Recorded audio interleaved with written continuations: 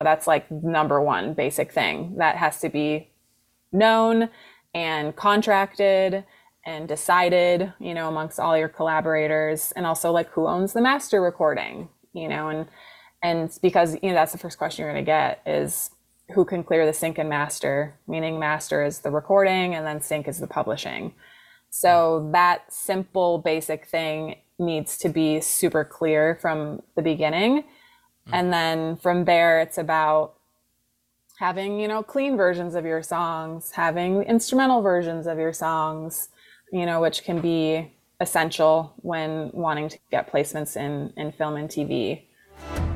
It's easy to get lost in today's music industry with constantly changing technology and where anyone with a computer can release their own music. But I'm going to share with you why this is the best time to be an independent musician, and it's only getting better. If you have high quality music, but you just don't know the best way to promote yourself so that you can reach the right people and generate a sustainable income with your music, we're going to show you the best strategies that we're using right now to reach millions of new listeners every month without spending 10 hours a day on social media.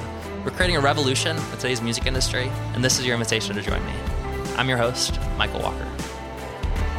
All right, I'm excited to be here today with Ashley Neumeister. So Ashley has played a key role in all aspects of music production, clearance, and music curation on numerous series and films, including shows for CBS, Netflix, Paramount Plus, Disney Plus, which, unless you live under a rock, you've probably heard of most, if not all of those. And she knows a thing or two about sync licensing and getting music into TV and film. In 2019, 2020, she was nominated for the Guild of Music Supervisors Award, Best Music Supervision in a Television Drama, for her works on Season 1 and 2 of American Soul. And now she's taken her experience and lessons learned in the realm of sync licensing to create a coaching platform for artists called Sync Secrets to help musicians get their songs synced to TV and film. So I'm really excited to talk with her today and to be able to pick your brain a little bit about sync licensing and why it's an opportunity for musicians and how to kind of enter that world if someone has original music but they haven't really dabbled yet into the world of sync licensing. So Ashley, thank you so much for taking the time to be here today. Of course. Yeah, I'm happy to be here. Awesome. So to start with, I would love to hear a little bit about your story and how you got to this point where you're able to work with CBS, Netflix, Paramount Plus, Disney Plus, and how you learned what you're teaching now with music licensing. Sure. I mean, I've always loved music. I grew up listening to music and loving soundtracks and being in choir, playing piano, being in band, doing that whole thing. And so I always knew I wanted to do something in music. I didn't really know what. And I ended up going to Columbia College in Chicago for music production, actually, focusing in music business and music production. And while I was there, realized that I actually don't really want to be a music producer. And I just wasn't into the lifestyle that kind of goes along with it of crazy long hours, long nights, and, So I was like, I'm going to try to find something else I can do that would also incorporate film and TV. So that's when I learned about the job of a music supervisor, and the head of my department in Chicago told me about an extension program that they were doing in LA that was specifically for music supervisors. And so I did that training, and that was my last semester of university back in 2006, and, decided that's what I wanted to do. So I was like, okay, well, I guess I got to stay in LA. Because you got to live here to do that. So I was able to get a job. I actually started working for a management company, and they managed record producers, songwriters, and engineers. And I worked there for about a year and a half and actually started a music licensing division for that company because some of their clients were major label clients and some were independent artists that owned all their own rights. So I was like, we should be pitching these songs, and start a music licensing division. So I did that there, but I very quickly realized that I wasn't going to get to music supervision while I stayed at that company. So I started looking around and got hired to work at a music library called True Music. And I, started as an admin assistant, kind of tracking placements and helping with ingestion of music into that catalog. And then eventually moved into sales and pitching, and then into music supervision. And now eventually I'm the senior vice president of that parent company, which is called Farquhar Productions.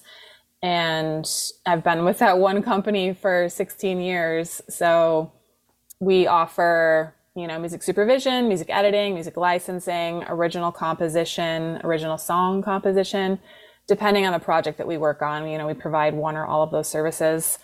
And I primarily do the music supervision and music editing.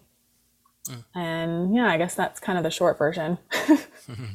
Awesome. Thanks for sharing. And yeah, it sounds like you probably have had a ton of experience now, through the music supervision work that you've done, working with artists, and specifically seeing, from the perspective of music supervisor, what do you actually look for, and what are the best ways that an artist can kind of enter that world, and in what is actually valuable to you as a music supervisor, who's ultimately the one who's kind of choosing what music gets placed. So knowing that, I'd be curious to hear, what are some of the biggest, and now, like, in addition to doing all that for yourself as a music supervisor, working with artists and getting to see, hands-on, what they're struggling with, what do you see as some of the biggest, like, challenges right now when it comes to, music licensing to TV and film that artists are struggling with when they first come to you? Understanding the business, like knowing the terms and how it works, and, the different, like, revenue streams, for example, like how you get an upfront sync fee, but then you also get royalties, and knowing like where those come from. The royalties is going to be directly from your PRO. And then so it's two different streams of money. And honestly, as a music supervisor, and I would safe to assume that a lot of music supervisors would say the same thing, that we don't tend to work with like independent artists directly that don't have any experience within that world, because we don't have time to explain it, nor do we have time to like worry that something might get messed up, within the clearance process.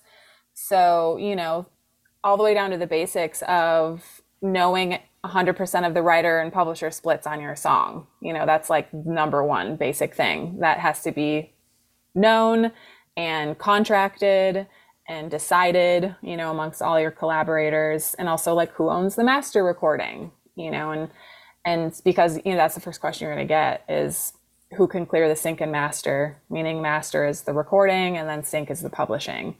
So that simple basic thing needs to be super clear from the beginning.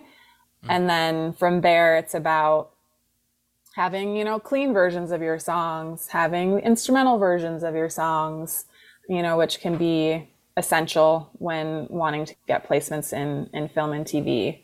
So I would say that's probably like the basics of where the things that you need to have before you can even get started. Totally makes sense. Yeah. So it sounds like one of the fundamental biggest challenges or issues, and the reason that most supervisors don't work directly with artists is because some of those fundamental things, like knowing who actually owns the rights to the different songs, may or may not, worst case scenarios, like they appear like they have them, and then it turns out, nope, like they're wrong. They didn't cross their T's and dot their I's, and then everything. And so, or they have a sample, that comes up too. Gotcha. So what advice would you have for, because I mean, obviously this is a little bit of a uncomfortable conversation sometimes for artists as, they're doing co-write sessions or collaborating, especially if they're, they haven't navigated a whole lot of these conversations yet. What advice would you have for someone to, from the start, to kind of help them navigate that conversation of, establishing the rights from day one when they kind of write the song with collaborators? Right. Yeah, that's one of the main things I talk about in my Sync Secrets training. And I actually give them contract templates, just because I would encourage everyone to have those that you just bring to the sessions or co-writes. It's a very simple form. It doesn't look like an intimidating contract. It basically just has everyone fill out their writer percentage and who owns publishing. And, whoever basically is paying for the recording is who's going to own the master. So it's a level of professionalism, right? So if you're wanting to be a professional musician and you make a business out of this, these are conversations that are necessary. And so there is a level of like respect that comes to these musicians sometimes, when they come into these sessions. It's not like you have to come at it from a, this is the way it is kind of thing. It's just like, hey, I want to be clear on all the ownership of this song. We can talk about it when we're done, because you want to see, how much each person contributes. Often you don't know that until a song is complete.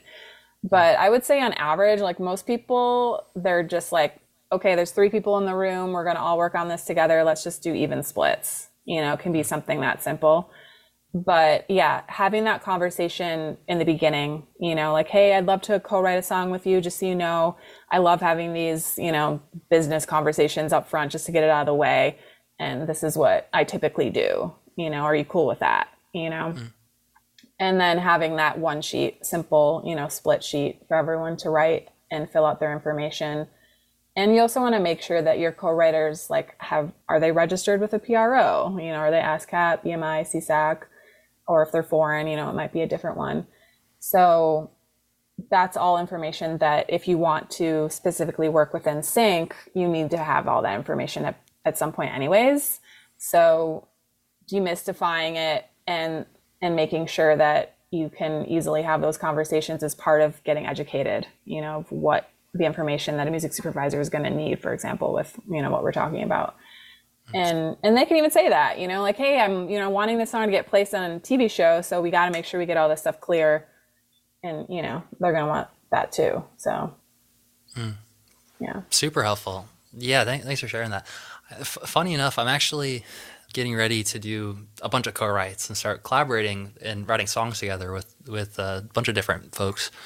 And I personally haven't really navigated this, because up to this point with Paradise Fears, we were very democratic with the songwriting. We had all just split every song evenly between all of us, and we never actually approached, or at least I personally haven't approached this sort of co-writing conversation. So really helpful. It's great. I love when I can have conversations like this with smart people and learn things that are both helpful for the community and for myself.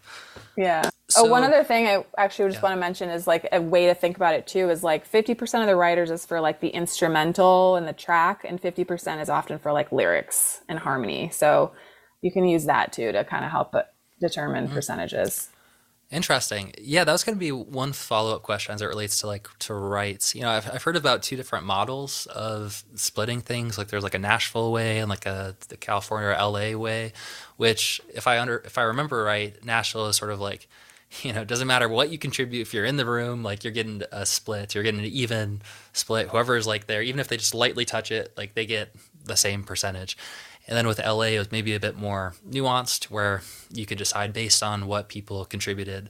So for example, if I don't know, if I came to a co-write session and I had an idea for a song very well fleshed out, and then, people were able to contribute ideas here and there, but most of the idea, 80% of it was written already, then would that be case to say, or to have that conversation at the end and say, is this okay with you? And at the same time, I also could see the pros and cons of I don't know, for better or for worse, some people might be better at negotiating, or they might, I don't bully is a strong word, but it could, someone could, potentially, it could lead to some, friction there. And is that something that ever comes up, or is that more just sort of just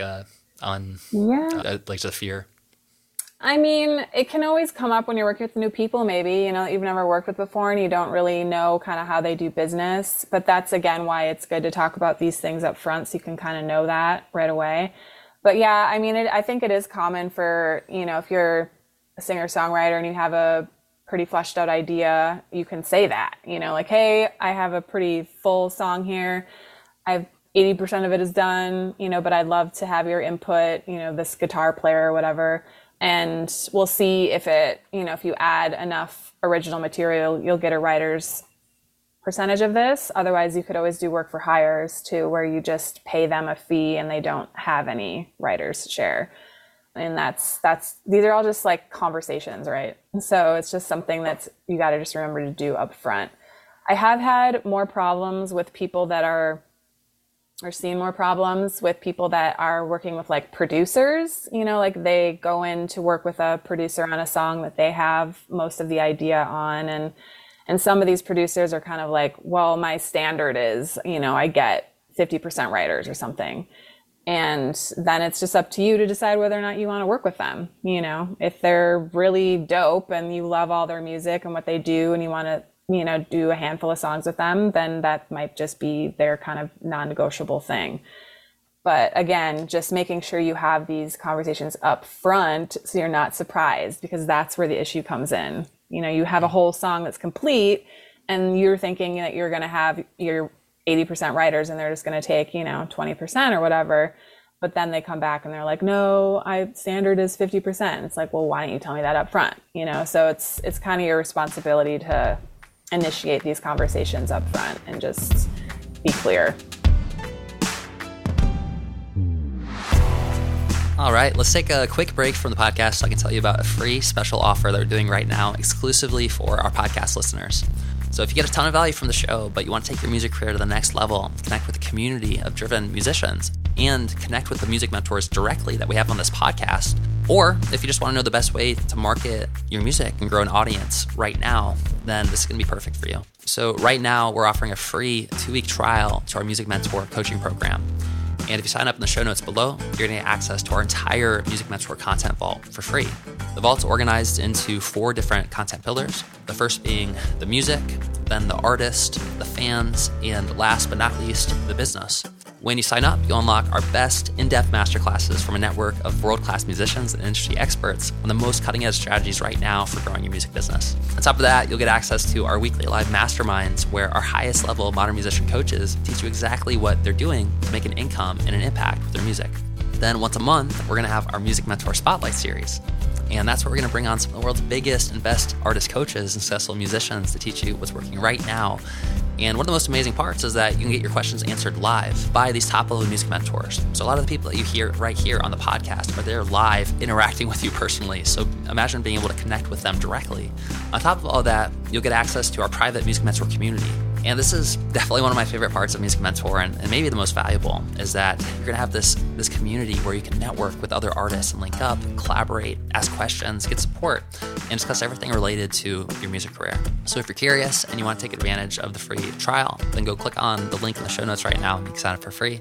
From there, you can check out all of the amazing content, connect with the community, and sign up for the live masterclasses that happen every week. This is a gift for listening to our podcast, supporting the show. So don't miss it out. Go sign up for free now, and let's get back to our interview. Cool. Yeah, super helpful. Yeah, I can imagine kind of building in, even just like part of the co-write process. I have like a scheduling calendar link that someone can book, and maybe when they book, there could be a questionnaire, there could be like something to fill out that sort of just walks through the ground rules and whatnot. So yeah, totally. Super interesting stuff. Awesome. So to take things in a little bit of a different direction, and hopefully I'm not diving too, opening up too much of a can of worms here, but I'm genuinely really curious to hear your thoughts on it and kind of where we're headed, is in the realm of AI, songwriting and production, especially as it relates to the world of sync licensing for TV and film. I'm curious if how much experience you have in the kind of the current state of AI, like right now at the time of recording this, it's crazy. ChatGPT came out, GPT-4 is released. It's super smart. It's taken the world by storm. It got over 100 million users in a few months. And it seems like we're just kind of the tip of the iceberg, and things are only going to get crazier from here. And certainly could have the potential to disrupt a lot of current things or systems that we do, especially in the creative realm. So I'm curious to hear your thoughts on kind of the current state of music licensing as it relates to AI services and tools, what that might mean for artists and musicians who are creative workers who might be listening to this right now, and kind of obviously there's so much that's unknown and things are changing so fast, but I'm kind of curious to hear your perspective on it and where you think we might be heading. Yeah, I feel like we're just at the beginning of that, so it is hard to say. I mean, I've definitely had some conversations about it, even, with my job as a music supervisor, is some of that going to be automated, and use AI for that. The only thing that I've seen so far already have an impact is there are these services now that they claim to cut down on like my time to find songs because they can search big databases based on these parameters that I put in, and then it will send me songs that fit those parameters. I haven't used one of these yet, but I have someone that's like hounding me to like try it out. So I might do that just because I'm curious. But as far as like, AI created music, I mean, it's definitely a thing. I would hope that that isn't going to end up replacing too much of what we're already doing. But like I said, it's hard to say, like where we're going with that. I would say probably more so on like a smaller level, maybe, of like independent films, these YouTube shows, or, maybe lower budget kind of productions. I could see them relying on that. They already rely on like things like royalty-free libraries and stuff like that that we do not use within, major broadcast or major productions. So I could see it coming in there, sooner, but there's always the thing within, broadcast and these bigger productions, it's all about like liability, right? So like we're only going to license from a person that can sign a contract and protect the production from liability issues, that they actually own this piece of composition, they can sign off on it, and there's not going to be any issues. So they'd have to figure that piece out. And then, I believe that there is something to the value of human expression and emotion that is emoted through music. And I hope that that can't be replaced anytime soon. It's like maybe certain styles or genres could be more easily created by AI than others. Yeah, I mean, who knows at this point, how intelligent it's going to get. And I just saw on Instagram the other day this guy that wrote a Kanye-like beat and Kanye-like lyrics and then spoke it into this AI thing, and it made his voice sound exactly like Kanye. I was like, whoa, that's wild. That the voice emulation thing that so now like anyone could be a singer, right? You just have an AI voice. Yeah, it's wild to think about where it's going. Speaking of Kanye and AI, I don't know if I can find this or not. So, yeah, it might not be in the cards for this interview. So my band, I probably shouldn't announce anything yet. It's not official, but we're in conversations about doing a small reunion tour just for fun for like a week. And when we met over Zoom, we had just like a fun hangout session, and part of it was opening up ChatGPT and telling her like, yeah, what should be our set list? And it was so funny. It got like 9 of the songs right, and then 3 of the songs that it created were totally fabricated songs that we've never written. Like one was called Summer, and it sounded like yeah, like that could be a Paradise Fears song. Like it's it's in the same vein. But that was really funny. And at one point, the conversation veered to like, because the question was, is it writing these songs because it knows enough about the band to actually write songs stylistically that are similar to the content that we would write ourselves, which is interesting. If it does do that, I think it actually does take that into account. But so we were like, yeah, what's the most iconic or like band that we could do this for to see if it's taken into account? And someone's like, like the Beatles. It's like Bob Dylan, and someone's like, Kanye. And so we asked it to do a Kanye West album, and to specifically, I think we prompted it to like, I don't know, to be edgy or something. And it was so funny that like it popped out a list of 12 songs, like Kanye titles, descriptions of the songs. One of them, just for example, was like Proud Boys, and then in parentheses, and Girls. And the description of the song was like like a counterpoint to like the Proud Boys, which was like that group that was like racist basically. Yeah. But it was so anyways, it was like a demonstration of kind of seeing like the power of AI being able to write these outlines for the songs, and even having the ability to write like the full lyrics, and definitely seems like we're not too far away from a point where we could have like a chat GPT. And when I say like not too far away, like I think probably like 3 to 6 months probably, to a point where we have generative. This might already be a thing, honestly.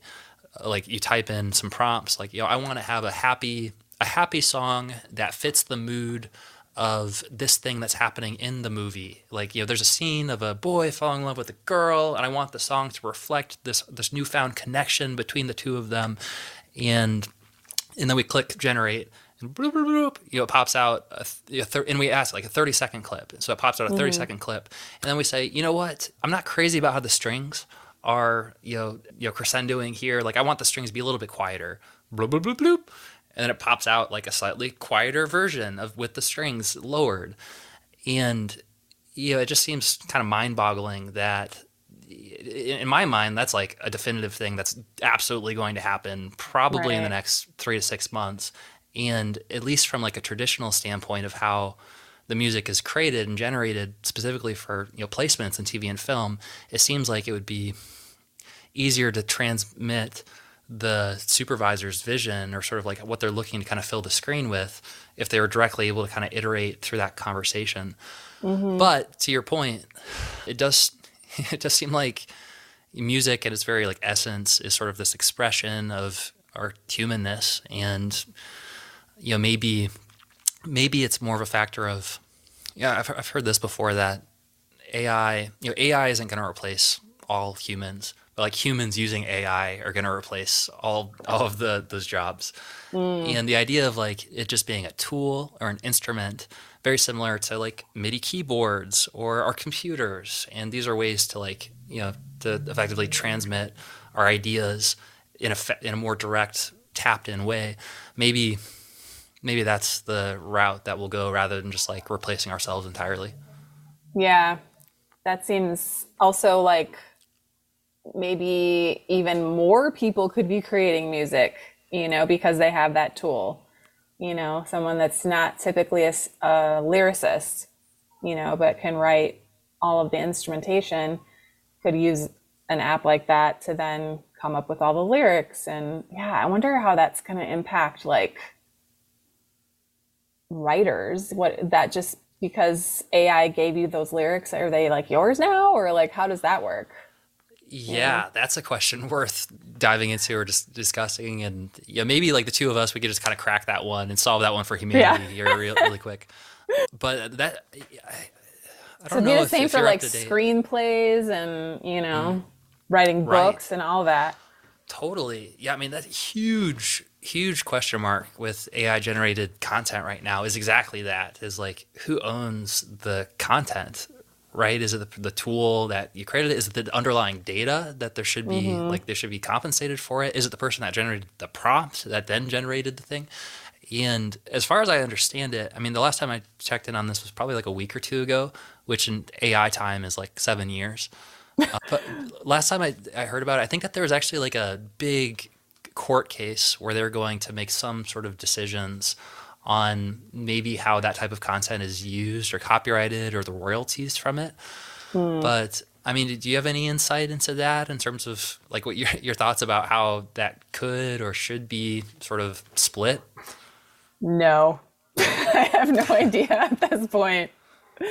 Yeah, I mean, it's got to be probably a combination, I would think, between whoever generates the prompts and kind of directs what it gives to you. But I don't know. I can't imagine also that like technology would be owning. I don't know. Yeah, that's so weird. Yeah, certainly. I mean, yeah, I'm a believer that like our whole like a lot of human systems that we have right now are going to be disrupted by this technology in a lot of really powerful, like good ways. I think it's going to open up a lot of abundance, and I think there's a lot of risks as well, and potentially like existential threats that we need to be like working through. And one of those one of those things is definitely around sort of like ownership of how the AI is being generated with like scraping all of this data from all these other creative works that don't they haven't been compensated or given royalties for the fact that they're used in this AI generation engine, and that seems like that's not fair to the creative, the owner of that. While at the same time, like it's such an amazing tool, and I think it's going to provide so much value for humankind that, we just have to kind of figure out what we're going to do with it. But that's an interesting idea, trying to figure out a fair distribution of those are kind of the three parties involved, really, right? It's like one is like the underlying data that's being used to generate the output. Two is like the actual service or the tool that's aggregating all of that data and turning it into a service. And then three is, definitely the prompt generator and the person that's asking the questions, iterating with it, and deciding on how can we attribute like who has really created this new piece of content that's like the baby of those three things. Super fascinating. It is. So this is actually probably a good segue to another thing that I wanted to talk a little bit about. 'Cause I think that one thing that's interesting about you and your story is that you also have a background in, like sound healing was part of it. Before we hopped on the call, you mentioned that you just got back from Joshua Tree. And so maybe I'd be curious to hear your thoughts on music, the purpose of music itself and sort of how it relates to, because it is sort of a foundational like question. And as we live increasingly in a world where there's more and more computer and like digital intelligence, how the essence of music, like, is it something that's going to last or something that's going to stick around? And what's our role as like creators of music in that world? This is a big question. Yeah, I love sound. I'm very passionate about the different uses of healing, of sound for healing, and, study of frequency. And, one of the most interesting things that I think is possible now, and I'm really excited for this to happen one day, is we're all made of frequency. We're all sound, and we can do something called a voice signature analysis, which basically gives us a read of the frequencies that exist within our body. And you go to a sound therapist to get this done, but I'm sure there's technology that's going to be able to do this eventually just by talking into something. There already are some that exist, but there's a debate on whether or not they're as accurate as, a human doing these readings. But basically it tells you which frequencies you have in excess, which ones are balanced, and which ones may be missing.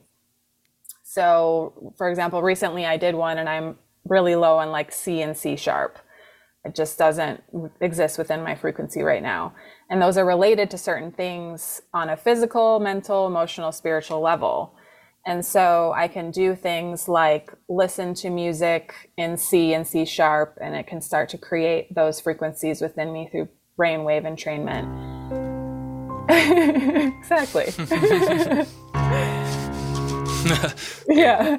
Doing my part to help out. Thank you. Appreciate that. And, it even works better if you create regenerative sound on those notes that you're missing. So like through vocal toning or singing along with things that are in that key or that tone, that note. And so I see a world where we'll have concerts or experiences or sound healings that are for people that are low in C and C sharp. And so you'll do a voice analysis, you'll see what you're missing, and you'll be like, oh, okay, I really need to build up my C and C sharp.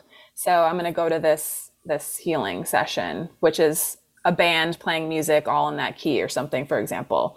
Or you can take it even to like, now that there is more research being done around like how to use sound for healing different diseases. You could have concerts that focus on using frequencies that are good for people that have like diabetes, or they're struggling with this kind of cancer or whatever. So I do see that in the future, of using sound and music for healing and incorporating technology. Even now there's this whole debate around like writing music in 440 or 432. Do you know about this? Like four? I heard a little bit about it. Yeah. Okay. It's like tuning it slightly differently. Yeah. Yeah. Because like an A is normally tuned to 440 hertz in all Western music currently. But back when there was just classical music, everything was in 432, meaning the A was tuned down 8 hertz to 432. And there's more and more musicians now that are learning about this concept that 432 is actually supposed to be more healing and more beneficial to our bodies. It's more in tune with nature. And so a lot of musicians are starting to go back to the 432. So there's a lot of correlation and cross between obviously sound and music because they're very closely related. And so, yeah, what I'm interested in is where can we take music intentionally for healing, which it already is naturally healing. You know, we listen to music when we're in all sorts of emotions. We go to these concerts to have peak emotional experiences. It's already a natural way that we heal as humans through dance, singing, you know, all of the different things that go along with music.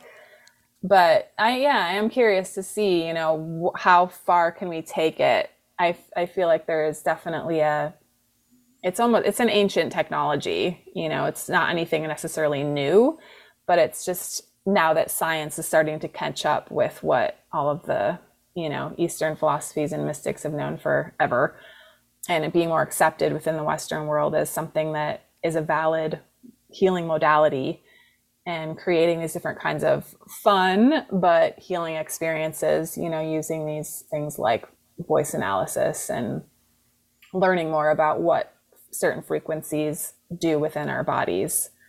There's a lot of potential there. Yeah. Man, that is so interesting.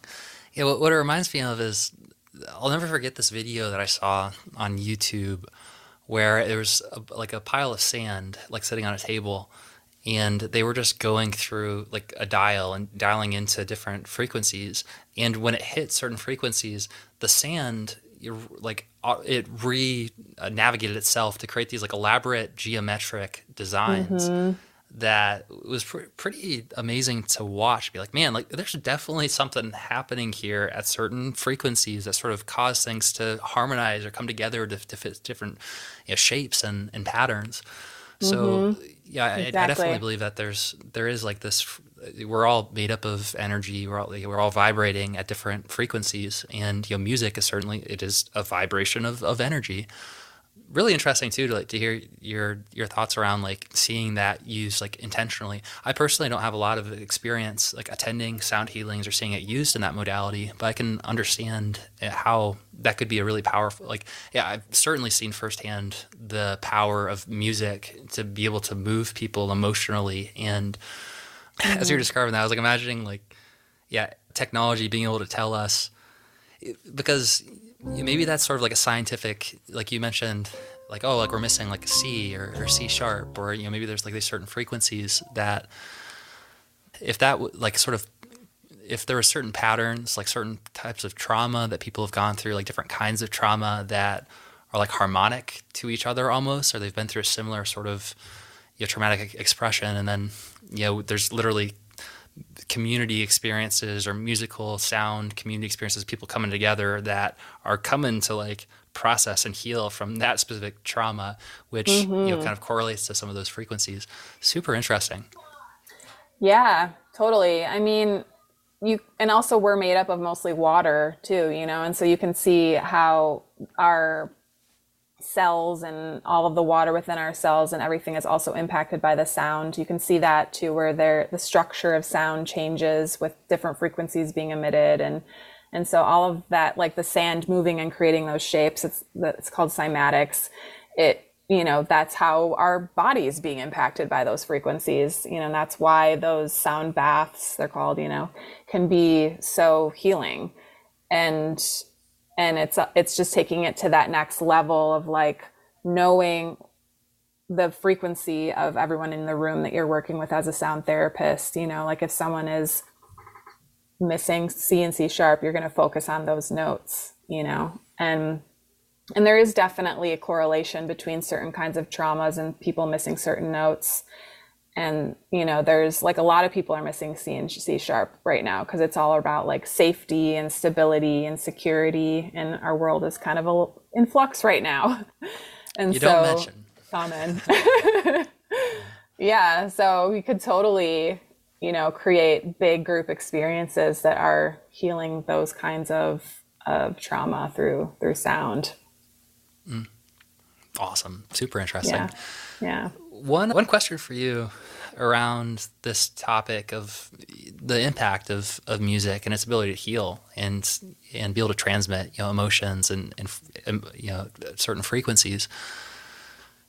What's your view on, this is a question I've kind of thought to myself that I don't really have like an answer for, but sometimes I feel like there's certain music, and to each their own, like everyone has like their own like style of music they enjoy, but it does seem like there's certain like songs or albums that are very like negative in nature, or not from like a standpoint of like we're gonna shine a light of the negativity to like to heal from it, but more so like toxic almost, or sort of like violent. And so in your point of view, like, is that kind of music, even though on the surface, it sort of appears like violent or toxic, like maybe it's still having sort of a cathartic sort of like thing where it actually is like helping people heal? Or from your point of view, are there different like frequencies, and it is possible to kind of go to a lower vibration of frequency by listening to like lower music? Or is it all just part of the healing process, and all music is a good thing?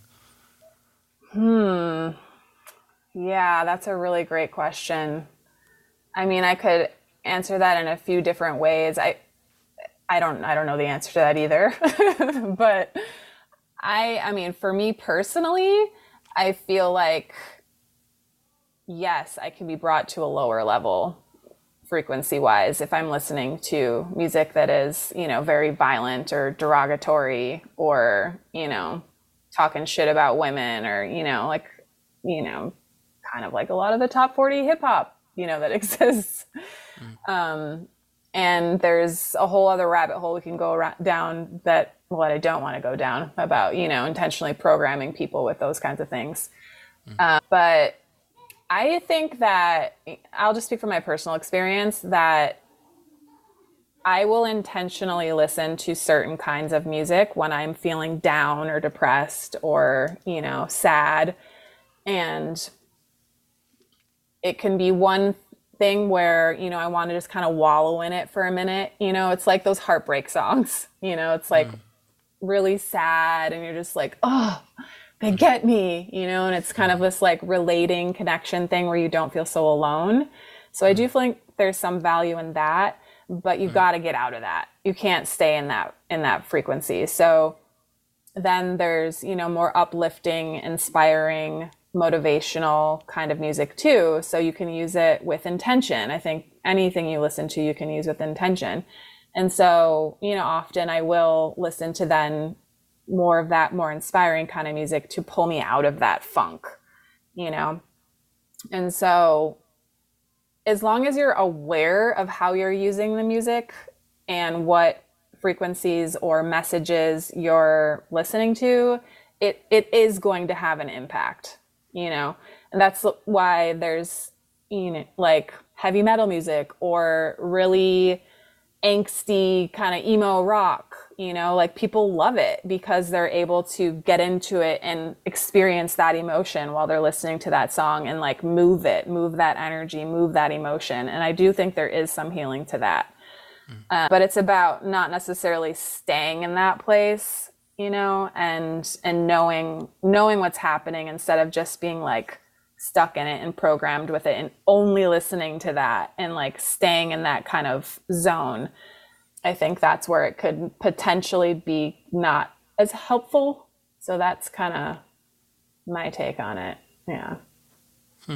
Yeah. Thank you for sharing that. That makes a lot of sense. And it's interesting. I feel like that topic almost comes down to like our humanity and sort of like facing like things that like core issues of why is there like suffering on Earth, right? And like in all the horrible like things that happen, like is there a purpose to them, or is there a reason? Like is it happening for the betterment? Like does it all have a purpose, right? Like especially the things that seem, I don't know, unforgivable or seem awful or horrible. Like people have suffered through like a lot of like loss, or like losing a child or losing like a loved one, and it does seem like in a lot of those cases, even like the worst imaginable things that people have gone through, a lot of the greatest humans in the world have been able to kind of transmute that experience into something that's become a gift and a blessing and a light to be able to share with other people.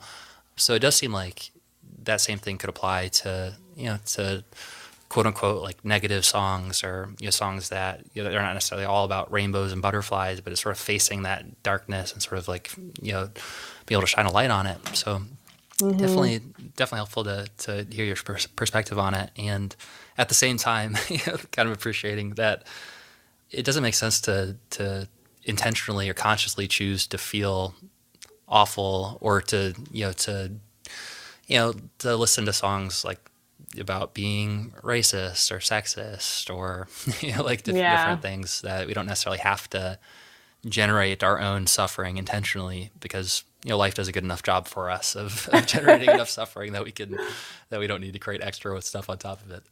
Definitely. Yeah. I mean, same thing about like TV shows and movies and stuff about certain content. It's the same kind of thing. It's all expression, I guess. It's all people working through shit they've been through in this human experience. And I personally can't watch that shit, but there's some people that it helps them in some kind of way, and I can't judge that either.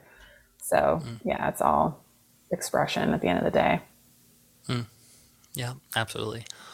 Awesome. Well, this is definitely a fun conversation. Yeah, I don't you get to explore both of those things in like the one sentence very often, where it's like sync, licensing, royalties. Like you get out of that, and then like talking about our humanness. So I appreciate us being able to kind of go both directions, and maybe to kind of bring things back a little bit more on the level of sync secrets, and specifically the people who are listening to this right now mostly are independent musicians who have generated sometimes a full album or multiple albums, or even like a big catalog of original music. And for anyone who maybe is listening to this right now and maybe has a catalog of like 30 to 50 songs that they've written, and maybe they have some of the basics covered, like they're registered with the PRO, but they haven't really fully explored sync licensing or publishing their music, then where do you recommend they sort of get started to and would your recommendation be like, should someone, I know a kind of a key decision is sort of, does someone try to learn everything themselves and try to build relationships directly with music supervisors, or do they want to work with like a publishing or a publisher company? And so I'm curious to kind of hear your thoughts on if someone's kind of at that place right now where they have a bunch of original music, but they haven't really fully tapped into the opportunity with sync licensing, how they might approach that. Yeah, I mean, that is the decision to make, whether or not you want to do it on your own or if you want to find someone to represent you. I do usually recommend that when you're first starting out to find a catalog or a library that will pitch your music for you, just because it does take quite a bit of time to build those relationships and understand the business and all of that. So when you're first starting out, it would be good to just go with someone that this is what they do, and they can pitch your songs on your behalf, and they already have all those relationships. They already kind of know the industry. They know kind of what's needed and who the music supervisors are. They just, they're already in the industry. And then also, you can take things like my course, Sync Secrets, so that you can understand the business and know what to ask of these companies. And so you don't get taken advantage of. There's so many music libraries and catalogs now, and it just keeps growing. So there's a lot to choose from, but it does, there's value for you to understand how the industry works and understand the different kind of like deals that are offered, for example, there's a lot of catalogs that will split everything 50-50. So if they get a placement for you, you'll get 50% of that upfront sync fee money. And then on the back end, you'll retain 100% of your writer's share royalties, but they'll get 100% of the publishing share. So they're basically becoming like your administrator or your publisher. And that's pretty common. There's also other companies that will just take a commission on the sync fees and that's it. And you get to keep all of your writer and publisher. So it just kind of depends on what your intentions are, whether or not you're pitching just your artist project, or if you're wanting to also do like a ton of co-writes in these other genres just for sync. A lot of people do that too, because they want to be known as like, this is my artist thing, but I want to make some more money off of sync. So I'll go and write all these other kinds of genres and stuff under a different artist name, for example. And so there's a lot of different ways of looking at it, but ultimately the first thing is going to be understanding the business, how it works, and then linking with someone that can usually pitch your music on your behalf, because you're not going to want to be spending your time doing that most of the time. You want to just be making the music, and if you're touring and doing other things too, it's about where you want to be spending your time is really the first question to ask yourself, and then decide how much of it you want to do yourself versus aligning with these other companies that already exist. Super smart. Yeah, and it sounds like what you're saying is that's a great starting point, because in addition to publishers already having these pre-existing relationships and connections and just like infrastructure and understanding how it needs to be done, it's one of the fastest ways that you can get your feet wet in the world of sync and not have to start from scratch and kind of learn all these things on your own, but sort of learn through the process of working with those companies and then get a better taste for, is it something that you'd like to take more ownership of or do more things yourself? Super smart. Mm-hmm. Well, hey, Ashley, it's been awesome connecting with you today, and I appreciate it. Again, it was a very interesting conversation. We explored all over the place. sync songwriting, and then we explored AI and talked about the future of music, and obviously that's a world that's changing rapidly every day. And we kind of circled back around after also talking about just the role of music itself in an AI world where potentially we're either like hybrid or we're like supercharging our creative expression with these tools. And what is the role of music itself? And sound healing is something very interesting. I'll definitely have to explore that a little bit more as well. So that's all to say. Thank you so much for taking the time to be here and to share your experience and lessons you've learned from decades of doing this. And for anyone who's listening or watching this right now, if they'd like to dive deeper and learn more about your both your free resources and also what you offer with Sync Secrets, where could they go to dive deeper? My website, syncsecrets.biz. I'll be putting my next course up there. I'll probably be launching it sometime in May or June. And also on Instagram, I post everything on there. I am Ash New, Neu. Those are probably the best places. All right, beautiful. And like always, we're going to put all the links in the show notes for easy access. And yeah, thanks again for taking the time. It's been a fun conversation. Yeah, my pleasure. Really nice as well. Yeah! Hey, it's Michael here. I hope that you got a ton of value out of this episode. Make sure to check out the show notes to learn more about our guest today. And if you want to support the podcast, then there's a few ways to help us grow.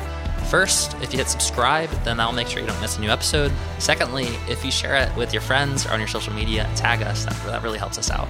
And third, best of all, if you leave us an honest review, it's going to help us reach more musicians like you who want to take their music careers to the next level. The time to be a modern musician is now, and I look forward to seeing you on our next episode.